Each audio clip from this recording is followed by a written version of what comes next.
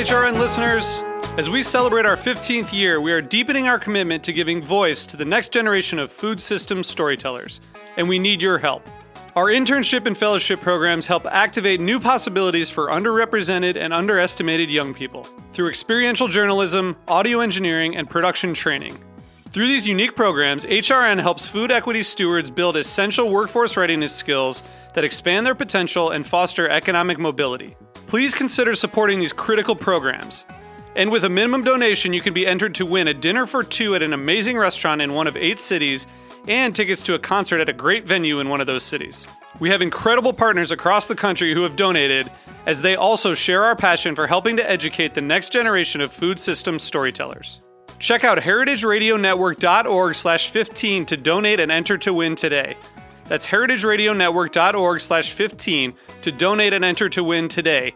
And make sure you donate before March 31st. Thank you. Today's program has been brought to you by Fairway Market, like no other market, a New York City institution that sells the best local, national, and international artisan foods for prices that can't be beat. For more information, visit fairwaymarket.com. You're listening to Heritage Radio Network, broadcasting live from Bushwick, Brooklyn. If you like this program, visit heritageradionetwork.org for thousands more.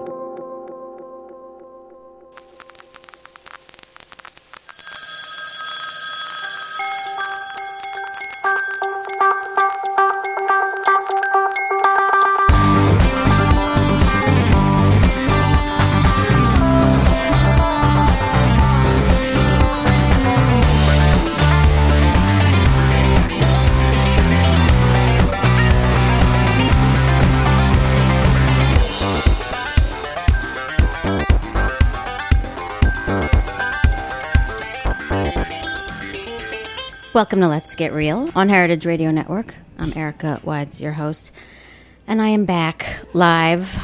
I know there were a few weeks there with no live show this summer, but that time has come to an end, and I'm back in for an all-new season of all new, all live Let's Get Real, starting with tonight. And, of course, next week, don't forget to tune in to my anniversary show, my one-year anniversary show, which will be very exciting. But tonight, I'm actually doing things a little bit differently. Tonight I actually have a guest in the studio, and you know, I don't usually have the guests on the show. I like to kind of be alone in here in my own little kind of crazy private domain, spinning out all my theories and conspiracies about foodiness. But I decided tonight to start the new season off with a guest, and my guest is my co-worker and friend, Chad Pagano, Chef Chad Pagano. So welcome to the show, Chad.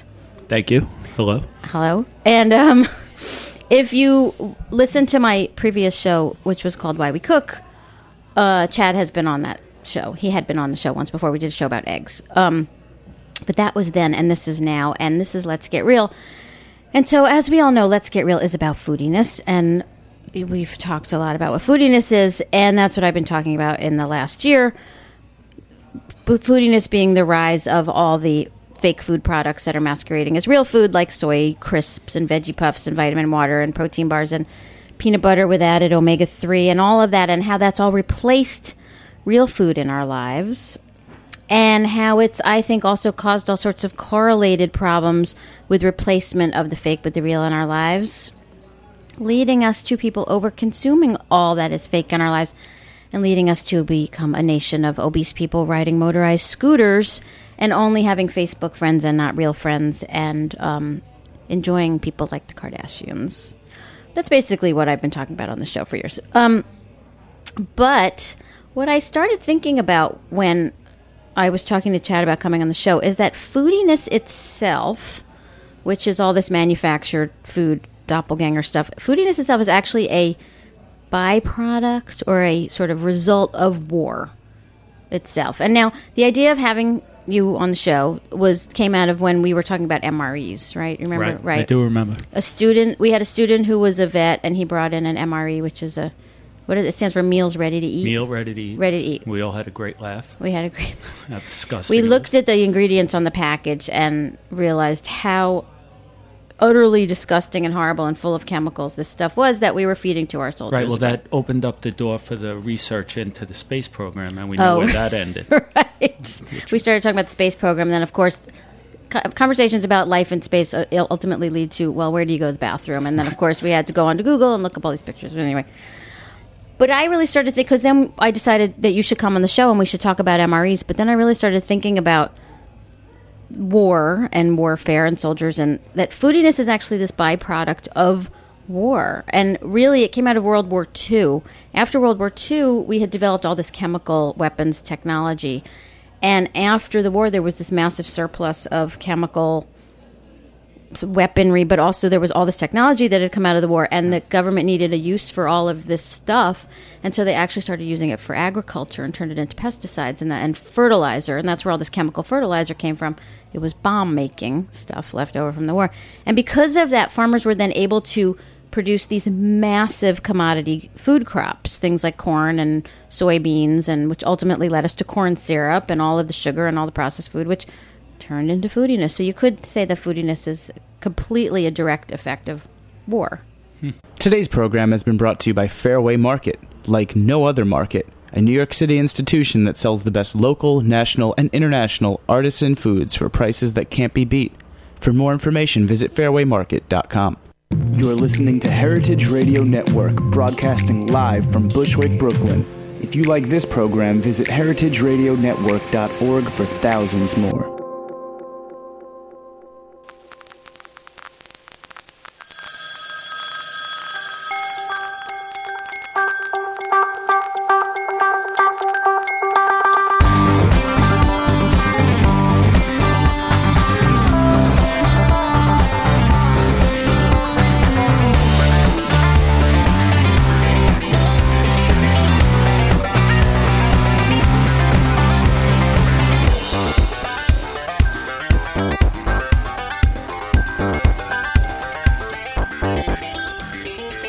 Welcome to Let's Get Real on Heritage Radio Network. I'm Erica Wides, your host, and I am back live.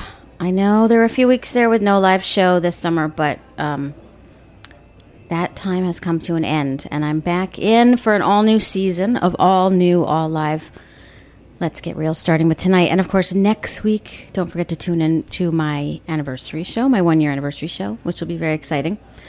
But tonight, I'm actually doing things a little bit differently. Tonight I actually have a guest in the studio, and you know, I don't usually have the guests on the show. I like to kind of be alone in here in my own little kind of crazy private domain, spinning out all my theories and conspiracies about foodiness. But I decided tonight to start the new season off with a guest, and my guest is my coworker and friend, Chad Pagano, Chef Chad Pagano. So welcome to the show, Chad. Thank you. Hello. Hello. And if you listen to my previous show, which was called Why We Cook, Chad has been on that show. He had been on the show once before. We did a show about eggs. But that was then, and this is now, and this is Let's Get Real. And so, as we all know, Let's Get Real is about foodiness, and we've talked a lot about what foodiness is, and that's what I've been talking about in the last year. Foodiness being the rise of all the fake food products that are masquerading as real food, like soy crisps and veggie puffs and vitamin water and protein bars and peanut butter with added omega-3 and all of that, and how that's all replaced real food in our lives, and how it's, I think, also caused all sorts of correlated problems with replacement of the fake with the real in our lives, leading us to people over-consuming all that is fake in our lives, and leading us to become a nation of obese people riding motorized scooters and only having Facebook friends and not real friends, and enjoying people like the Kardashians. That's basically what I've been talking about on the show for years. But what I started thinking about when I was talking to Chad about coming on the show is that foodiness itself, which is all this manufactured food, doppelganger stuff, foodiness itself is actually a byproduct or a sort of result of war itself. And now the idea of having you on the show came out of when we were talking about MREs, right? Remember? Right. I do remember.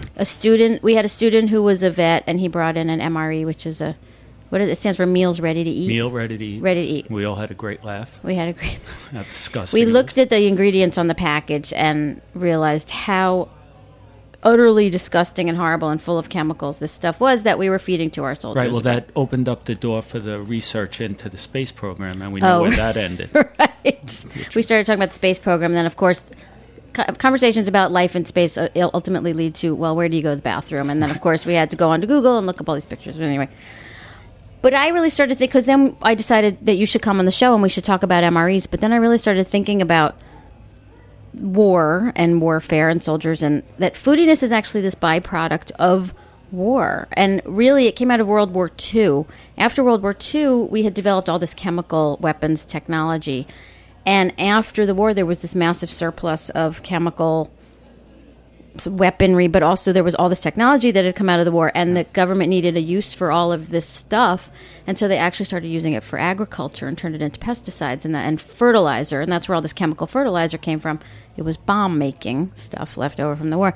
And because of that, farmers were then able to produce these massive commodity food crops, things like corn and soybeans, and which ultimately led us to corn syrup and all of the sugar and all the processed food, which turned into foodiness. So you could say that foodiness is completely a direct effect of war.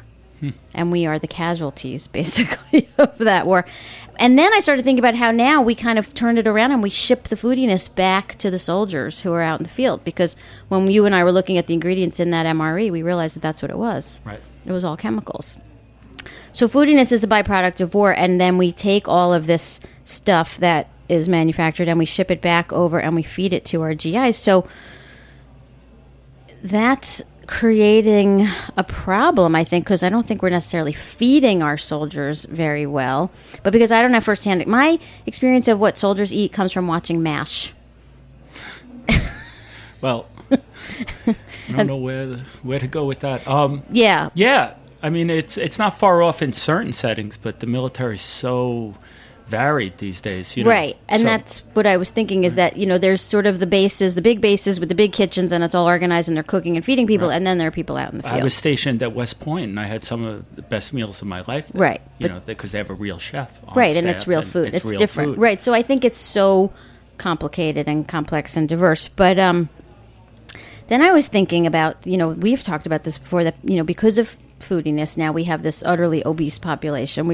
You and I were discussing this when we were driving out here today. We were only driving because of complications. Normally, we would take the subway like, good citizens. Just get that out there. But, we have this massively obese population, which is something I'm going to talk about a lot next week, by the way, on the anniversary show. But that's actually making it hard for the military to get recruits, right? Because these guys are so big and heavy and so out of shape that they can't pass the physical fitness test. So it was sort of interesting how, World War II gave us the freedom to produce these massive quantities of food, which ultimately led us to producing too many freedom fries, really, which has now made us all too fat to fight. And what I talk about on the show a lot is what I call the foodiness rabbit hole, where you go so far deep down into the land of the fake that you can't see your way back out to the land of the real. And I think this is really a foodiness rabbit hole, what I'm calling a foodiness foxhole.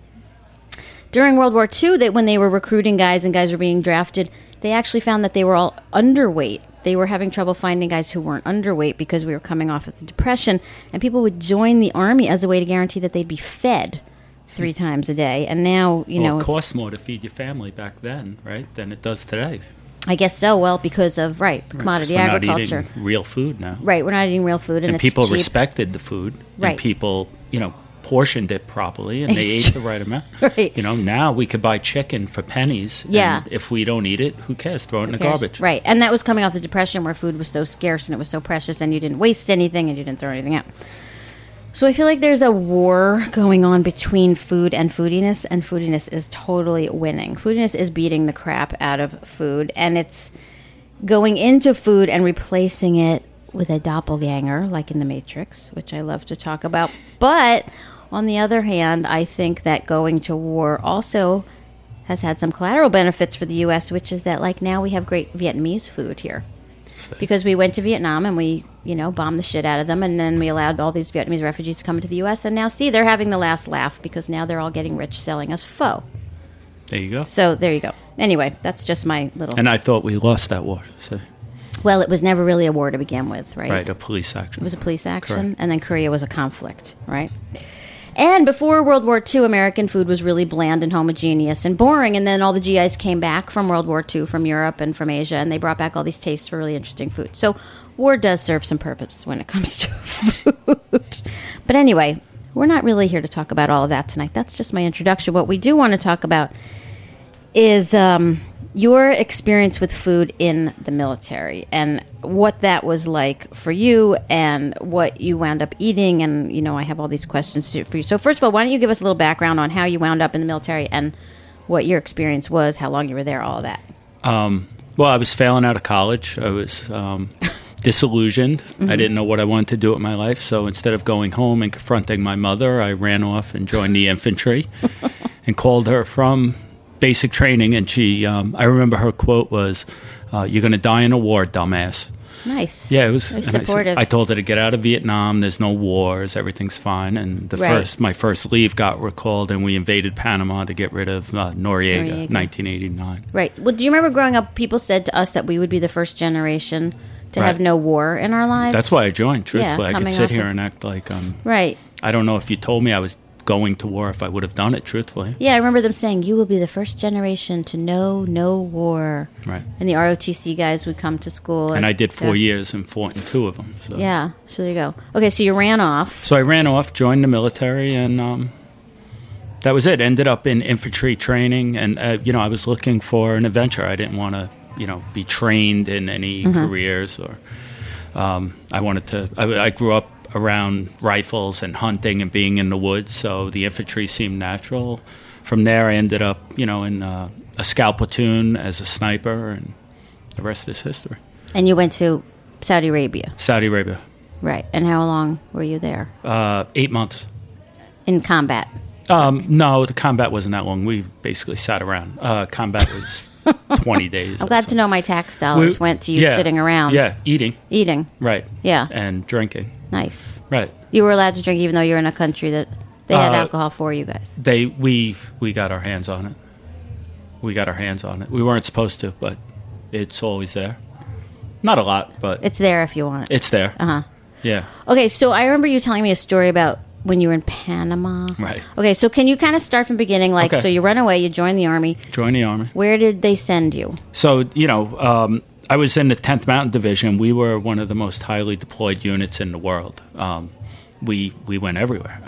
Panama, our realm of responsibility was really Central America. So we were trained to fight in the jungles and, aid the Contras and all that stuff. Yeah, the Reagan. Right. Legacy. We were in Honduras, and I spent a year in Honduras.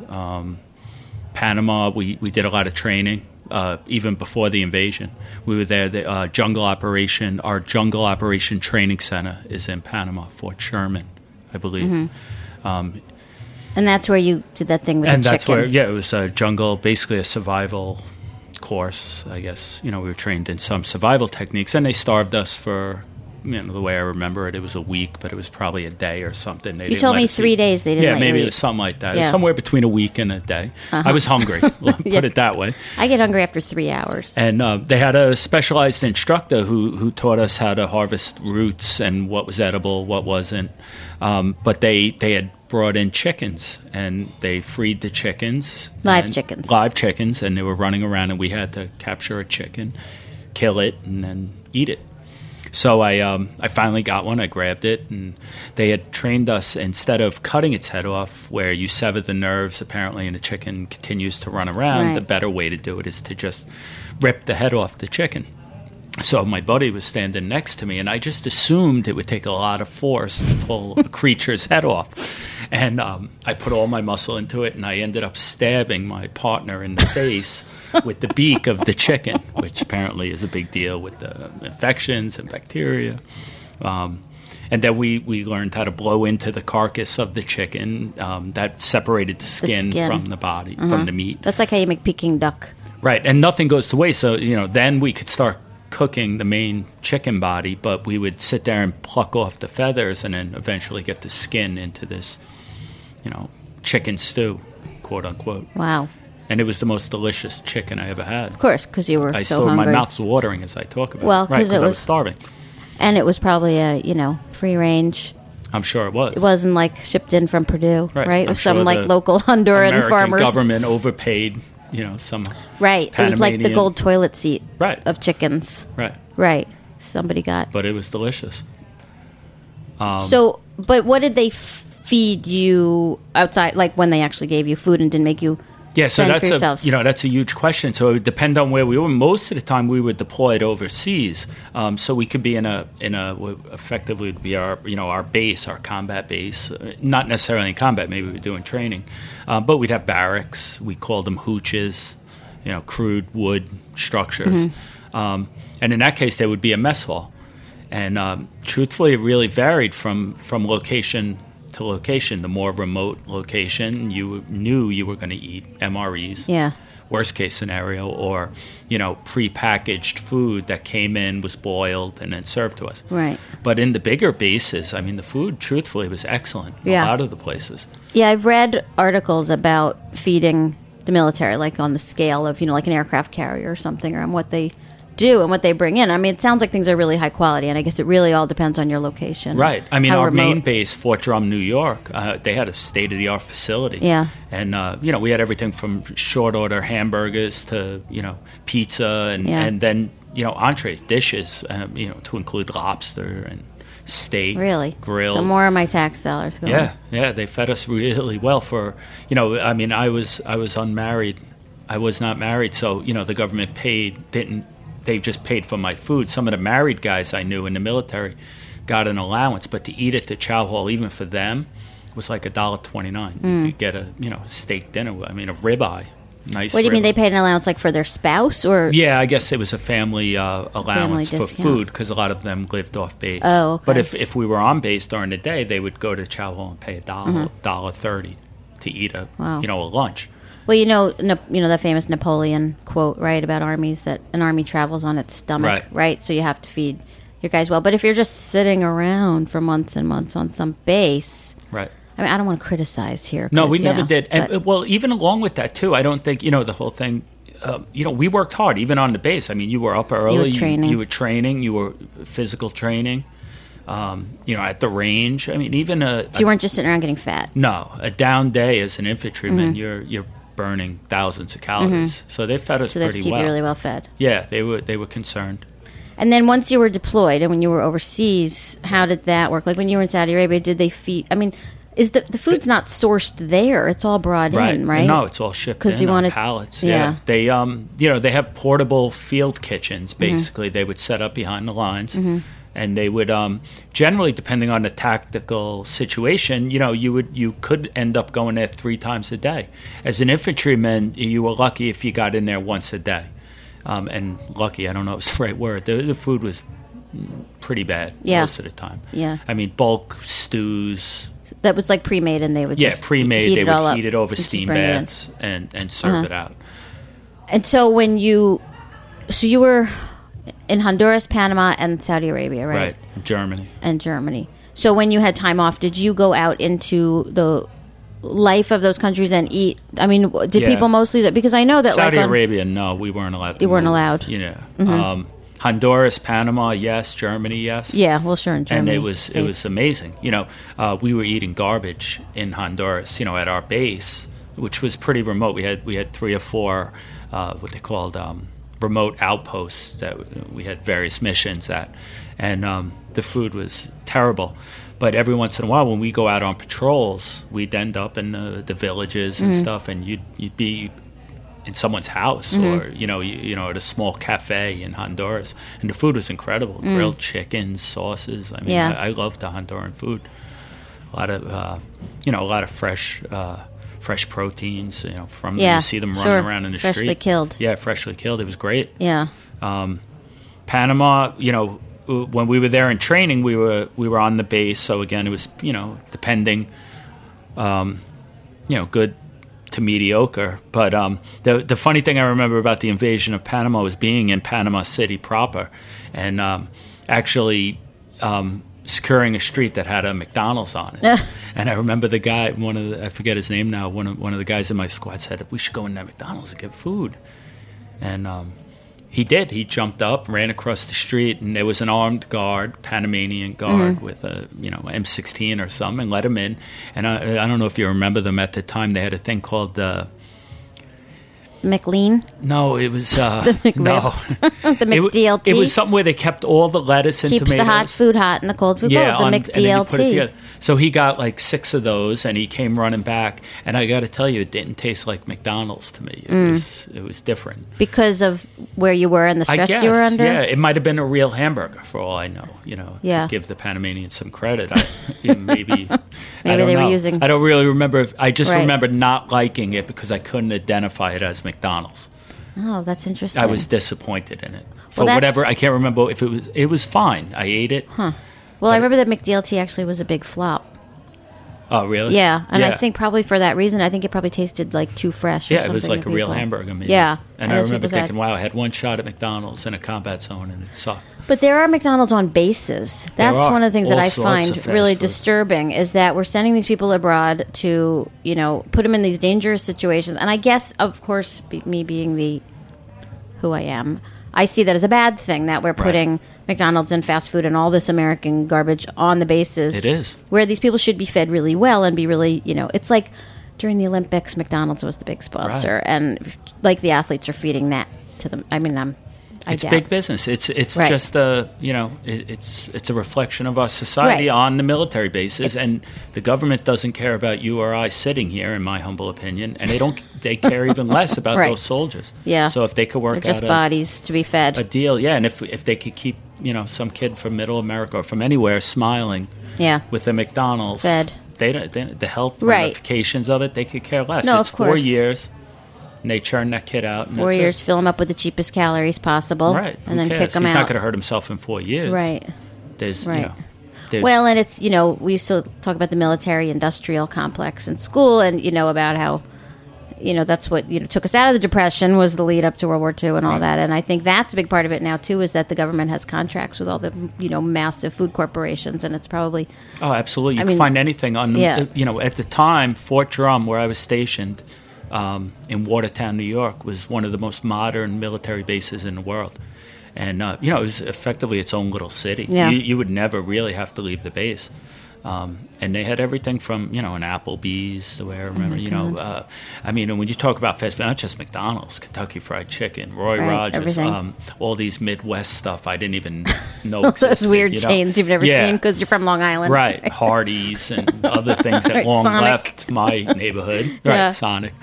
It was everywhere. And, and guys would eat it. I'm not kidding. Every night. Day, I'm not going to the chow hall. I'm going to McDonald's. Right, because it was familiar and comforting and safe and predictable. Right. Yeah. And they wouldn't try anything new. Right. Wow. That's very interesting. Yeah, and the military, they claim it's all about just keeping the soldier smiling. They don't care if they could give you a little bit of joy, if it's good, bad for you.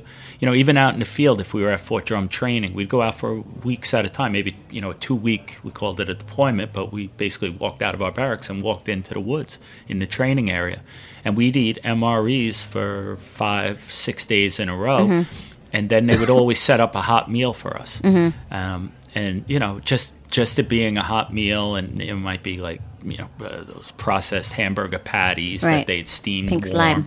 but there were buns and they were some hot. lettuce and tomatoes, corn on the cob. Right, and after an MRE, it was like the best food. It was gourmet. Like banquet. Yeah. Yep. All right, we're going to take a quick break, and when we come back, more with chef and former, what were you? Specialist E4. Yes. Chad Pagano. Thank you. We'll be right back.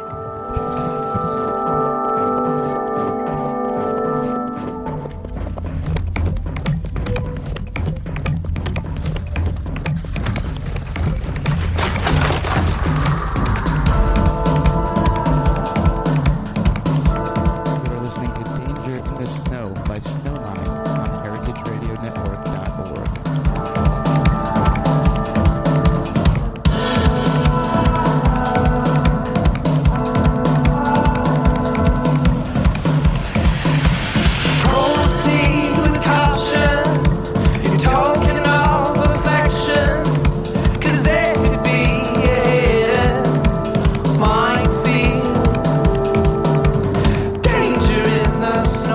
Hi, I'm Steve Jenkins from Fairway Markets. I've devoted my idiot career to the old ways, the old recipes, the old tools, the old geography of where serious foods come from for centuries. And I've strived to make these wonderful things available to New Yorkers for 37 years, so it's a fait accompli for us to support Heritage Radio Network. And I hope you will too, and I hope you'll keep tuning in. For more information, please visit fairwaymarket.com.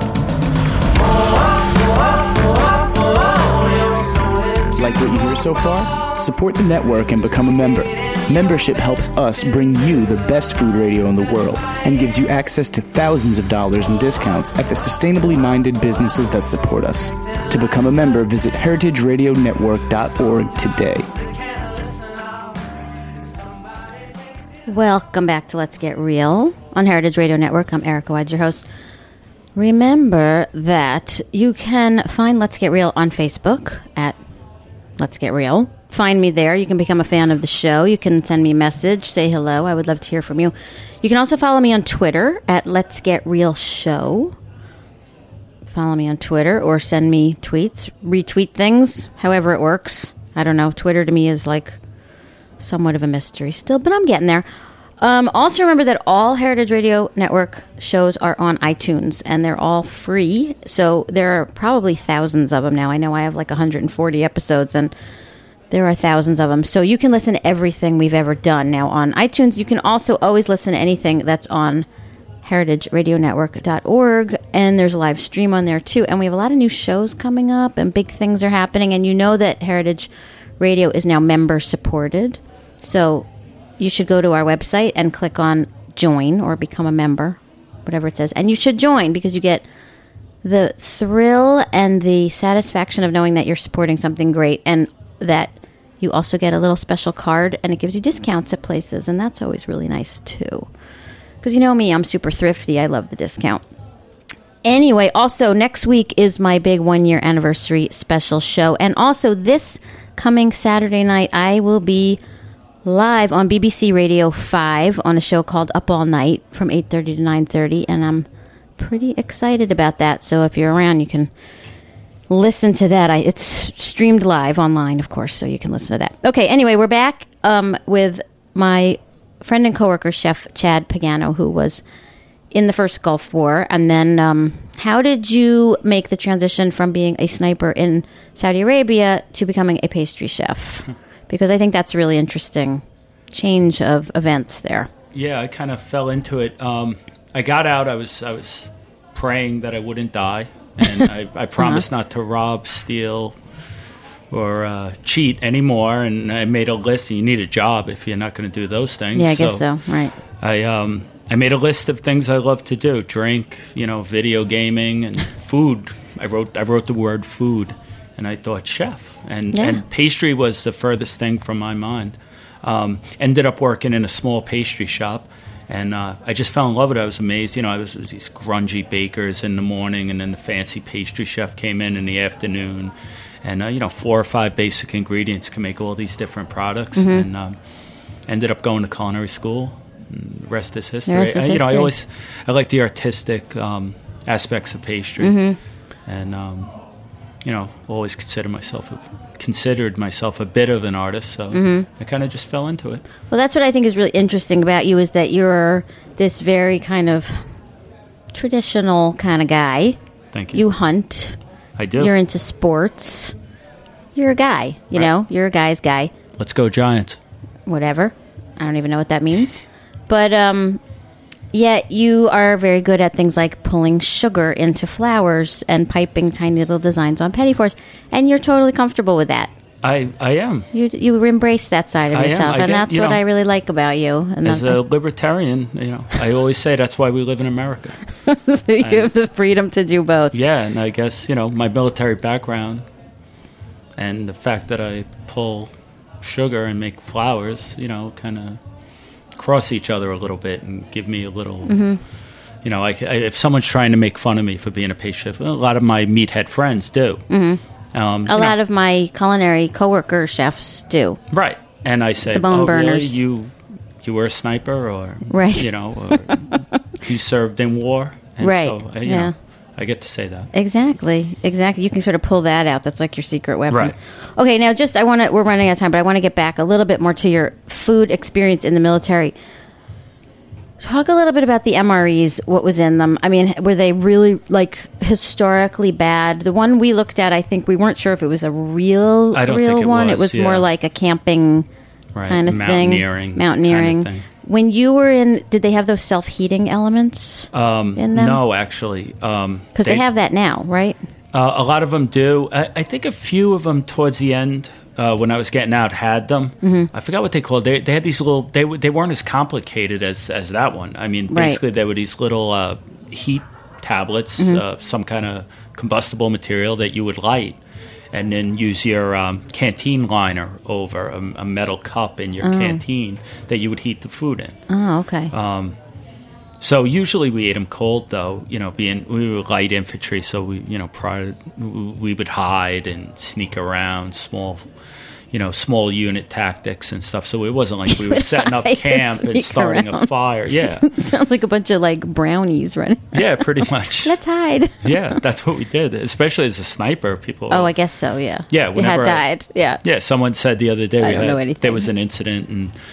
Apparently, I walked in. They said, "Where were you? You could have helped." And I thought, "What was I going to do? Hide across the street in a building and shoot?" Because that's what snipers do. They really on the grassy knoll. Yeah, but the MREs would, they come in cases. I remember, back at our staging areas, they would have cases of them on pallets just piled up, and they were numbered in some manner, and that would be the menu in that box. There would be, maybe 10 of each meal, and then they would filtered down to us, in the team or squad or team levels, and we would divide them up. Mm-hmm. And sometimes you got things you liked, sometimes, everything. I remember one I really despised was scrambled eggs and ham. And it was basically this brick of yellow mass, I don't even know, with perfect little cubes of ham throughout it.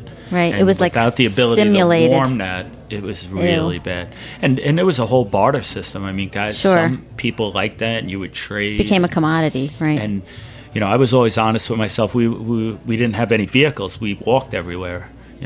So I didn't want to carry extra weight, and I probably threw away half the MREs they gave me, and they all came individually. The package itself was self-contained, but then within that you would have each individual element of the meal. So, maybe crackers, applesauce, peanut butter, the main meal, beef stew. Right. They came with little bottles of Tabasco, a little package of napkins. Right. Cocoa powder usually, or some kind of drink. Oh, something hot. You can mix it. Yeah. Right. Coffee, a little coffee, instant coffee in it.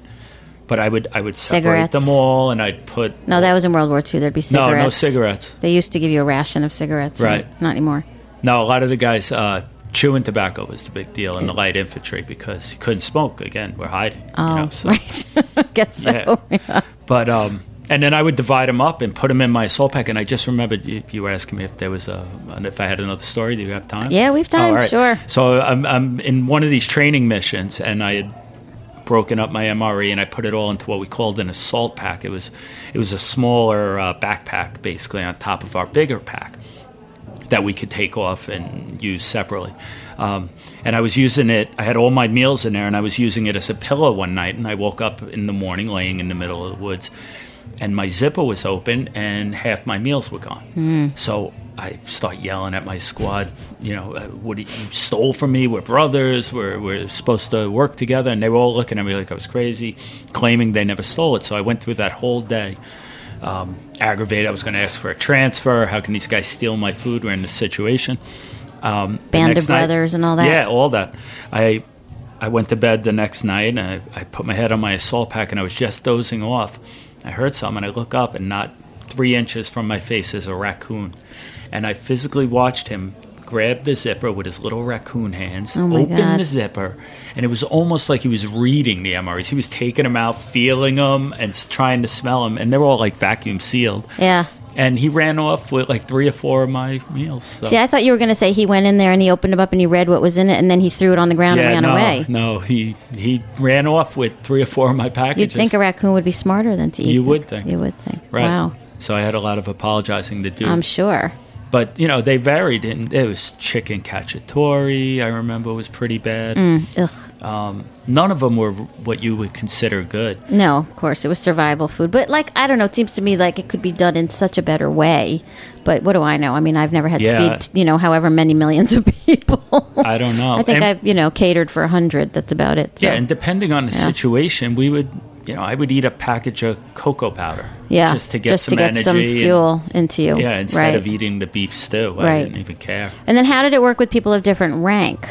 Did everybody when you were out in the field? In the field, they ate MREs with us. They got nothing special. And I was in a small unit. I mean, the light infantry, was a small unit. So even our, lieutenant, our company commanders, they were with us. Mm-hmm. So, they had to suffer the same indignities. Right. But when you were on the bases, I guess they had separate, if I remember, there might have been an officer, chow hall. Uh-huh. Because, on MASH, Colonel Potter ate with them.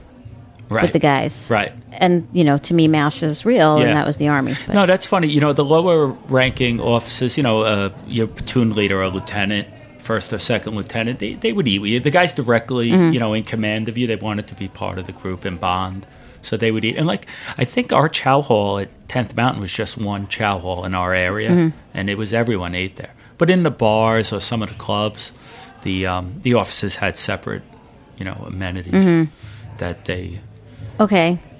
So, I mean, I guess it makes sense if you're an officer, Yeah. I told you the story about how my father got out of serving combat in Korea, right? No. I thought I told you. So my father got recruited. Yeah, drafted, not recruited. Drafted. Drafted for Korea. It was right at the end. And when he went, to report for duty, whatever, they looked at his resume or his credentials or whatever, and he had been a Boy Scout troop leader. Oh, right. You said this. He had gone straight up through the ranks of Boy Scout to Eagle Scout, and then he'd become a troop leader. And so when they drafted him, they looked at that and they were like, oh, good, we need a scout leader on the base in New Jersey for the officers' kids, so we're going to station you as the scout troop leader, and you don't have to go to Korea. There you go. And fight. I know. That's so awesome. The Boy Scouts could have saved his life. See? And he probably learned more about survival in Boy Scouts, actually. I'm sure he did. Fending off all the lecherous, scout leaders. Because apparently now that's going to be like the next Catholic Church scandal is the Boy Scouts, because that's all coming out now. Well, the whole thing with the homosexuals being allowed in. And being allowed in, and now, but all this abuse is covered up. And anyway, that's a whole other show. That's a different story. Yeah. Okay, so one last question. What about the McDonald's on the base at Guantanamo? I didn't even know that. You didn't know? At Guantanamo. Are the prisoners allowed to eat it? That's a good question. They're probably smarter enough not to eat it. Probably smarter than that, yeah. Although, having been to Cuba, I can tell you the food was pretty bad. But, there's a McDonald's, or it could be a Burger King. I think it's a McDonald's on the base at Guantanamo for people. I believe it. Yeah, of course stationed there. Yeah. I mean, isn't that, talk about, we haven't done any trade with Cuba in 60 years, but because we have Guantanamo, we can have a little franchise of McDonald's right That's there. American like the soil. Ultimate capitalist symbol on American soil. It's pretty messed up. Yeah. Wouldn't seem right without it. So, we've already gone over time, so we're going to have to stop. Any other questions, comments, things we want to talk about, military food in general? You feel like you were well fed, pretty well taken care of? My tax dollars went to take care of you. Right. Yeah. I'm sure we were throwing money out the window, but I ate all right. Yeah. You seem pretty well fed now. I mean, it was a long time ago. It was a long time ago. It was. We just ate pizza here. I was probably better fed then than I am now as a chef. It's true. I never have time to eat anymore. I know. We never get to eat. We were starving when we got here. Yeah. All right. Well, that was great. Thanks for coming on and filling us in on the food experience of foodiness in the military. And we'll be back, like I said, next week with the 1-year anniversary special. So we'll see you then. Thanks for listening to this program on heritageradionetwork.org. You can find all of our archived programs on our website or as podcasts in the iTunes Store by searching Heritage Radio Network. You can like us on Facebook and follow us on Twitter at @heritage_radio. You can email us questions at any time at info@heritageradionetwork.org. Heritage Radio Network is a nonprofit organization. To donate and become a member, visit our website today. Thanks for listening.